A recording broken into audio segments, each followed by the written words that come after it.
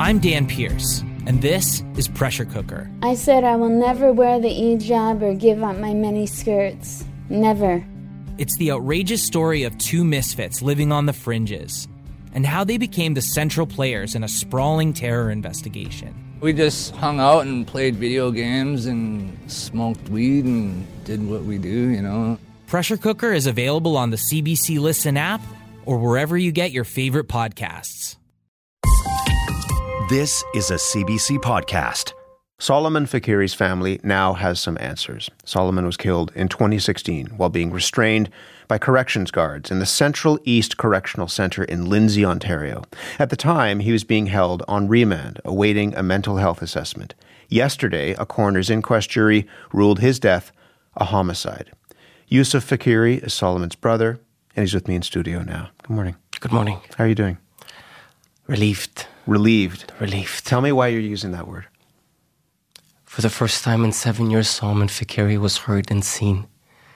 For the first time in 7 years, there was some semblance of justice. And now, there is no doubt left anymore that Soleiman Faqiri was killed by guards at the Central East Correctional Centre in Lindsay, Ontario. You and I spoke about your brother 6 years ago? Was that right? We did. Can you, for people who didn't know him and who don't know his story, just tell me a little bit about him. He was a gifted mind. He was my mom's best friend. He taught my mother how to read. He taught my brother how to drive. He took care of my nephews. He was a brilliant soccer player, an academic. But more than anything, Soleiman was a man that forced us as a family to transform as individuals with his mental illness. And when he was gone all these years, that deep gaping hole continues to be within our family, and we miss him so much. You were really close. You were, 18 months apart? 18 months apart, yeah. Yes. And you and he were really close? We were really close.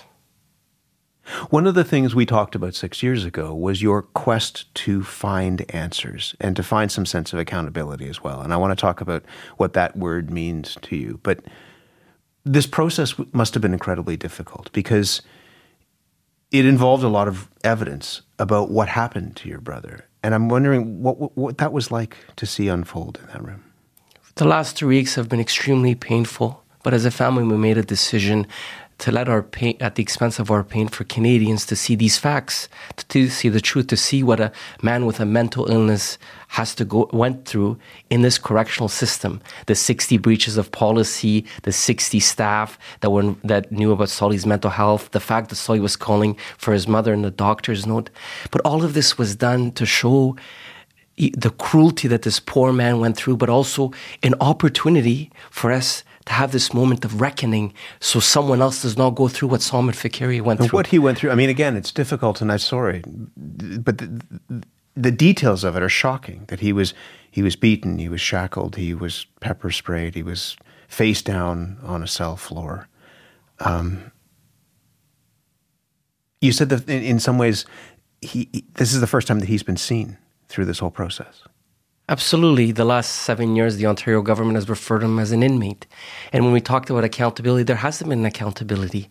Solly's life was brutally taken away and his family has suffered all these years. But there's an opportunity here to make it right, to change corrections, to transform. And you say it's shocking. Yes, it's shocking. But corrections operates away from scrutiny and lack of transparency that a tragedy such as this took place. You carried this for the last 7 years, and your whole family was, but you were front and center in fighting for answers. Why did you do that? I did it for Solly. I did it for Canadians who are suffering from mental illness because I felt that they needed to be heard. They were vulnerable. They needed to be treated with dignity and respect. And when I looked at Solly's life, he was a man that always gave more than he took. And this was me to build a legacy for my brother. Even though he paid with his life, I felt that Solly's tragic death could be an opportunity for us to really make a difference. As you said, he taught your mother how to read? Yes. He was very close to your mom. How is she doing through all of this? I called her yesterday as soon as the verdict was read. I said, Mama, we did it. The country has heard what happened to your son. And she said, thank you, son. I made her a promise to her 7 years ago. She asked me, on that fateful day, find out what happened to my son. And now we know what happened to her son. The country knows what happened to her son. You wrote a piece about what you and your family were looking for. And one of the things that you wrote was that there was, in your words, a two-tier justice system, one for law enforcement and one for the rest of us. This double standard will continue to erode and undermine public confidence in police to protect the public, including from colleagues who break the law. There were a number of recommendations that came out of this inquest, 57 recommendations for the Ontario government to put in place to make sure that something like this doesn't happen again. One of them is to establish an independent provincial corrections inspectorate with the power to investigate individual and systemic complaints in correctional facilities in that province. Do you think that would address what you've called a two-tier system? It's a start. It's a start. It's a start to creating an independent external oversight over corrections, because right now corrections is not getting it. Corrections needs to be held accountable, and there needs to be someone external with the appropriate tools to create that accountability mechanisms. How many more deaths do we need for us to say we need an independent oversight? It is one of the few systems that does not have an independent oversight. Because it's behind bars? Because we assume that what happens there is out of sight, out of mind? Absolutely. It's a system that operates away from scrutiny and transparency. Yet it has so many lives at its hands. When you have 60 policy breaches and most of the guards are still employees of the Ontario government that are responsible for Solomons' death, what does that say to us? It says it's a double standard. And with respect to the police, 3 investigations, no criminal charges.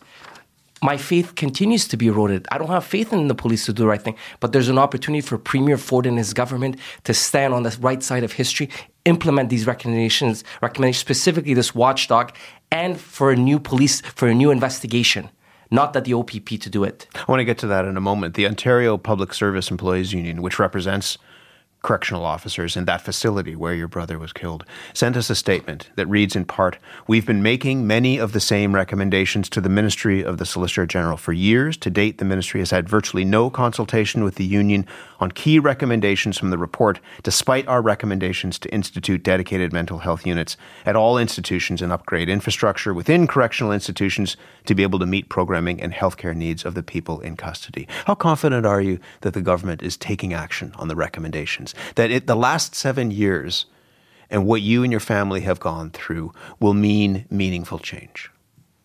I don't know what more our government could see that a poor man who didn't need to be in that jail and the painful, cruel punishment that he went through for us to have change. Because he was waiting for a mental health assessment to get out of that facility. Absolutely. And people with mental illness should not even be in jail to begin with. They should be in hospitals with appropriate practitioners like psychiatrists, mental health workers, social workers. How many more deaths do we need till we say enough is enough? Have you heard from the Ontario government, from the Minister of the Solicitor General? No, I have not. To this day, I have not reached out to the family. They haven't reached out to you over the course of the last 7 years? No. What would you want to hear from them? I want for them to understand that what happened to Soleiman Faqiri should not happen to someone else, that they have an opportunity to make things right, to change the system, to help vulnerable Ontarians. Because if they don't, there will be another tragedy. But that Ontarians and Canadians are watching this closely. Let's not give us lip service. Champion this with appropriate political tools for us to be on the right side of history, to help Canadians that are suffering from mental illness. The union had previously said that it opposed the suggestion that this was a homicide. Instead, it called for your brother's death to be deemed accidental. What do you make of that? How do you respond to that? I don't know what is an accident. 60 policy breaches, legs and hands are tied, pepper sprayed twice, more than a dozen guards, and put in prone position. Solly was alive before that fateful day. He's dead after. Solomon's death was not an accident. He was killed. He was beaten to death by correctional officers funded by us taxpayers working for the Ontario government. And yet there was at least one guard, and this came up during the inquest, there was at least one guard who said that he was desperate to get your brother help. What did that tell you? We need more people like Mr. Moss. When you heard that, what was your reaction? I thought of Sully's happiness, his moment that he was always treated with compassion by my mother, and I saw this guard treating him with compassion, and it meant the world to us. That's what Sully needed. That's what he deserved. Instead, what happened? There was use of force against them and violence against the poor man. The fact that at least one guard said that something different needed to happen, what does that tell you about the system? It's a broken system. It's a system that's bankrupt. It's a system that needs to be fixed. But lives should not pay their price for the brokenness of the systems. Why does your mental illness have to be a death sentence? And that's what's happening in these systems. We can't hide between absolvability or ineptitude or incompetency for the system that lacks accountability. What does accountability look like when it comes to the staff involved in your brother's death? There should be criminal charges against the guards who beat Soleiman Faqiri to death. And now, initially, and not just initially, but the Ontario Provincial Police declined to lay charges because the belief was there was no reasonable prospect of a conviction. So do you believe that the ruling from the inquest jury should lead to a further investigation? There should be criminal charges against the guards who killed Soleiman. We don't have trust in the Ontario Provincial Police to do the right thing, but it's on the table for Mr. Ford to call for a new investigation. There should be, to gain the trust of Canadians and Ontarians again.